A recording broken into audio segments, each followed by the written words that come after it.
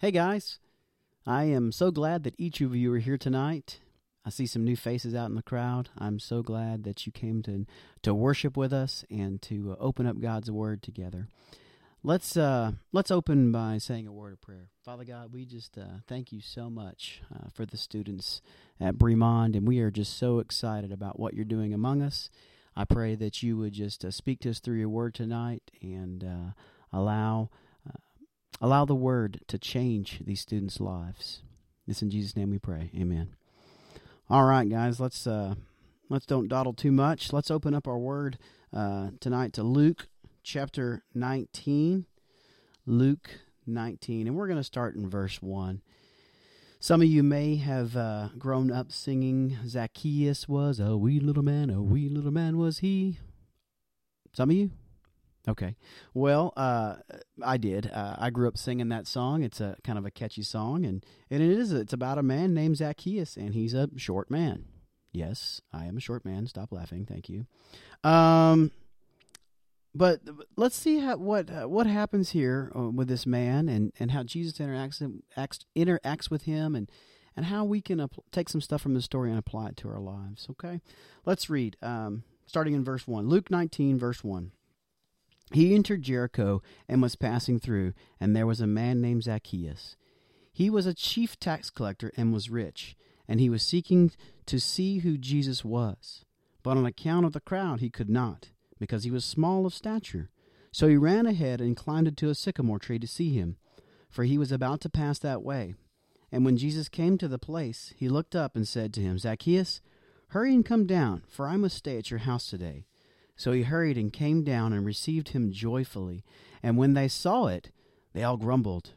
He had gone in to be the guest of a man who was a sinner. And Zacchaeus stood and said to the Lord, Behold, Lord, the half of my goods I give to the poor, and if I have defrauded anyone of anything, I restore it fourfold. And Jesus said to him, Today salvation has come to this house, since he is the son of Abraham. For the Son of Man came to seek and save the lost. All right.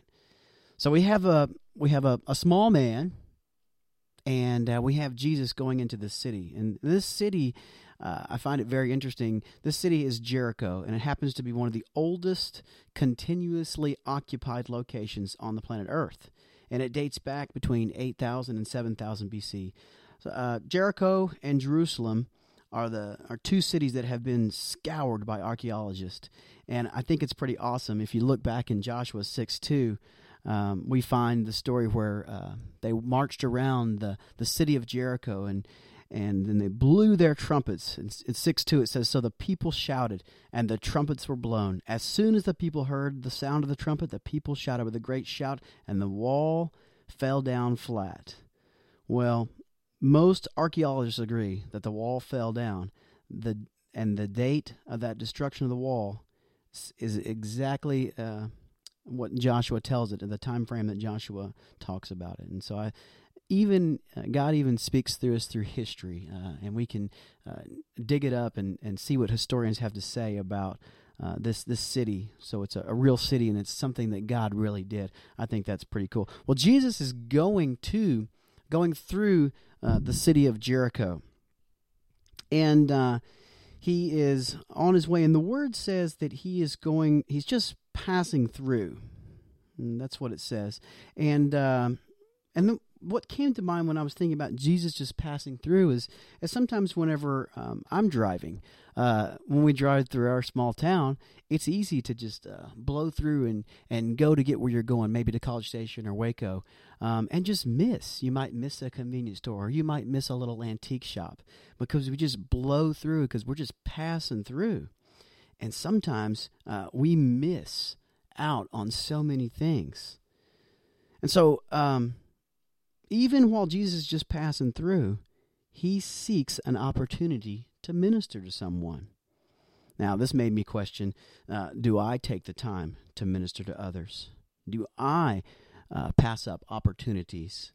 Do I minister to my families and friends, brothers and sisters, or do you minister to your classmates or even to your teachers by saying encouraging words as opposed to having attitude or throwing something back in the teacher's face, smart aleck? So if we're just passing through, maybe sometimes we need to slow down a little bit. Slow down a little bit and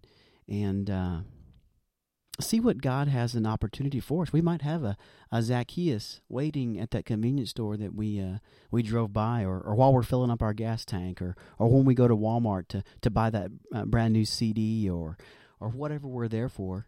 Zacchaeus might be standing there waiting, looking to hear from God, from you. I want to take a look at Zacchaeus himself. Zacchaeus, he was a tax collector for the Roman government. And he become rich off the tax collecting. And it doesn't say specifically here, but one of the ways for him to become rich might have been through illegal methods. And that would have been by charging a fee for him collecting the taxes, a fee that would have been double or triple. And so he would have become rich. And in that tax collecting, he wouldn't have been one of the most popular men in the community. So we've got a guy who really, really wants to see Jesus, and he's not well liked by the community. So, do you know anybody like that? I do. And they're all around us. And what does Jesus do? Well, we'll find out here in just a second.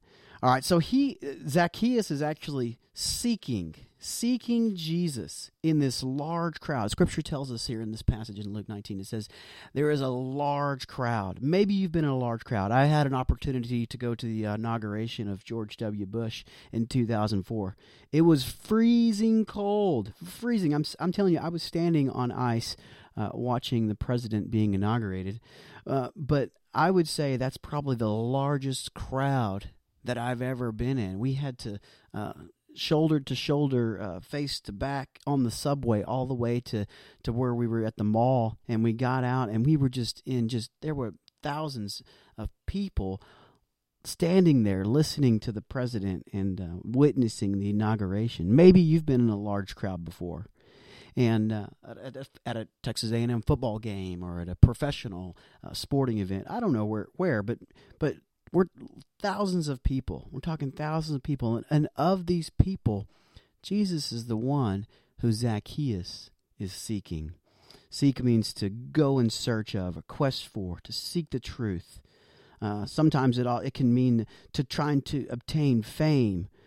But he was speaking a deep spiritual need to be filled. He knew that Jesus had the answers. He knew that Jesus had the truth, and so he sought after him. He sought after him. Sometimes we chase after some of the silliest things. For you guys, it might be a new boyfriend or a new girlfriend, or it might be straight A's. Maybe it's just A and B's. Or sometimes it could be money. It could be fame. The American dream tells us that we need the 3-bedroom house with 2.5 kids and enough wealth to retire on. And those aren't bad things, but sometimes we get our priorities out of line and we seek and chase after those things that aren't what God wants us to seek after. He wants us to seek after Jesus every single day. So what do we do if our priorities are out of line? Well, we've got to put them back online. Like I said, Jesus wants us to seek after him daily. And so that means we need to start setting aside time for him daily. What does that look like? Maybe it looks like you and I getting up 30 minutes early or staying up a little bit later to read his word and to pray. Maybe it means that we have to sacrifice some time on our phones. How many of you guys have you got your iPhones or you've got your phones that have apps on them? How many of you have the YouVersion app? Yeah, a few of you guys have it. How many times are you reading your app, or are you playing on your social media, or playing the latest game on your phone? Sometimes we have to give up a few things in order to spend time with God. He wants us to seek after him, just like Zacchaeus does. And he's willing to do anything. That's what we read. In anything, he even climbs a tree. And I don't like climbing very much. When I used to serve at Highland Lakes Camp, they asked me to go through a highs ropes course training. And so I reluctantly agreed. And I got on the course, and they were like, "Okay, you see that 50-foot pole there?" And I was like, "Yeah, that's a pole there, and I guess it's 50 or 40 feet." And they said, "Well, we need you to climb to the top, secure yourself to the pole, and then attach these riggings. And you're going to have to use both hands. So that means you're going to need to trust your equipment." And I was like, "Whoa, I don't know about that." So I climbed up this pole, and I probably got about 20, maybe 25 feet up, and I was like, "Okay, that's as far as I can go."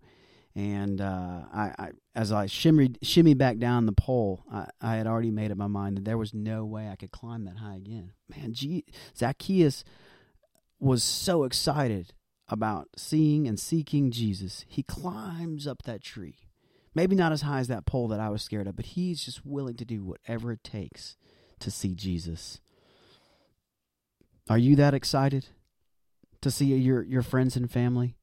Maybe people you don't even know. You know, I think we need to have that excitement when we seek those who need to hear about Jesus, who need to hear our story about Jesus, because that's what Jesus wants. We've got another crowd here in the mix, in the passage. We see that after Jesus talks to him, it says, "Zacchaeus, hurry and come down, for I must stay at your house today." So he hurried, and he came down, and he received joyfully. But then we've got this other group. They all grumbled. Now, sometimes I think we get caught up in this crowd. You and I both. We get caught up in this crowd, and we become jaded. And we need to put ourselves in the shoes of those who need to hear about Jesus, as opposed to becoming holier than thou, or, "Oh man, that person, he doesn't look like a Christian," or whatever. Sometimes we get caught up in this judgmental attitude and state. And let me tell you, that's not the place you want to be. I'm reminded of the text in Deuteronomy 31, where Moses and God are having a conversation. It's about the promised land, and Moses is really wants to go to the promised land. I said 31. I meant to say the end of 32. In the end of chapter 32, verse 51, it says, "Because you broke faith with me in the midst of the people of Israel at the waters," and I can't pronounce that, but it's at a place where Moses was allowed to bring water forth to quench the thirst of the Israelites. Excuse me. "Because you did not treat me as holy in the midst of the people of Israel, for you shall see the land before you, but you shall not go there into the land that I am giving to the people." Moses had the wrong attitude. And what happens in chapter 34? He dies. God takes him up to the mountain, and he looks over the land that God has promised to his people. But he reminds him that, hey, remember when you had a bad attitude? You're not going to be able to go in. I'll let you see it, but you're not going to get to go in. And that's what these people are doing. They get to see Jesus ministering, loving someone who wasn't very lovable, who was not very popular, who was a thief in some people's eyes. And that's the crowd that we don't want to be in. That's the crowd we don't want to be in. We don't want to be the grumblers. So what crowd are you in? I know, it's tough. It's tough to think about. But sometimes we have to assess that. We have to look at ourselves and look at our life and say, "Holy Spirit, reveal to me what I need to change in my life. What is it about me that you need to chip away and fix so that I look more like Jesus?" In closing, Jesus said to him, "Today salvation has come to this house, since he is the son of Abraham, for the Son of Man came to seek and to save the lost." Jesus' primary mission is to seek and save the lost. And when you and we accept his call, he calls us, he says, "Follow me. Take up your cross." When you and I begin to believe in Jesus, then we need to also take on the same mission and seek to save the lost. Now, in Matthew 28, it talks that we need to go and make disciples. Does that mean that we all need to go? No, we don't all need to go, but go is a verb, so that means we need to be doing something. So whether it's in your high school, in your junior high, whether it's at your house, whether it's whatever you're on the football field, on the sideline, wherever you are, we need to be making disciples. That's what Jesus says. We need to be making disciples. What does that mean? We got to be telling people about Him, the person in Jesus who came, died for our sins, and was resurrected 3 days. We need to be telling our story to those who are lost. In Matthew 11:28 through 30, Jesus says, "Come to me, all who labor and are heavy laden, and I will give you rest. Take my yoke upon you and learn from me, for I am gentle and lowly in heart, and you will find rest for your souls. For my yoke is easy and my burden is light." Zacchaeus gets this. You see, right here, he says, "Behold, Lord, the half of my goods I give to the poor, and if I have defrauded anyone of anything, I restore it fourfold." Zacchaeus repents. Zacchaeus gets it. He sees Jesus and what He offers. He offers freedom to you and I. And Galatians 5:1 says, "For freedom Christ has set us free. Stand firm, therefore, and do not submit again to a yoke of slavery." Talking about a yoke again, that's a teaching. And we don't need to be held captive to sin. That's the slavery he's talking about. We're freed by the blood of Jesus. And when we begin to live in that, Jesus just beckons us to come down from that tree, because He wants to come stay in our house. He wants to go and have a meal with us, because He wants each and every one of us to know Him, and to fellowship with Him. And so, I just pray, guys, that tonight that you would see what Zacchaeus is done in the story here, and reflect on it. Do you know Jesus? Are you living in His freedom? Are you just passing through? Are you a grumbler? Are you seeking to save the lost? These are some of the questions that you need to ask yourself. You need to think about to yourself when, as we pray, as you go home tonight and you lay in bed and you think about some of these things. Think about them. Think about them. Reread through Zacchaeus, Luke 19, Zacchaeus' story. And know that you are loved by the Heavenly Father. He loves you so much that He sent His Son Jesus to die for you. You and I, He sent His Son, even though we were still sinners, the Word says. He sent His Son to die for you and I, so we may live. All right. Guys, I love you. Let's close in a word of prayer. Father God, we are so thankful for Your Word. We're thankful for this story that was recorded in Luke. And Father, we are just, we give You glory and praise for what You do, and how You change lives. Sinners, we're all sinners, Father, and we just are so thankful for the change that You bring about in our lives through Your Son, Jesus. I ask that You would change these students' lives, that they would not leave here the same, that they would go from this place knowing You and living in You and telling others about Jesus. It's in Jesus' name we pray. Amen. Y'all have a good night, guys. If y'all have any questions, comments, or critiques, please come talk to me. All right, good night.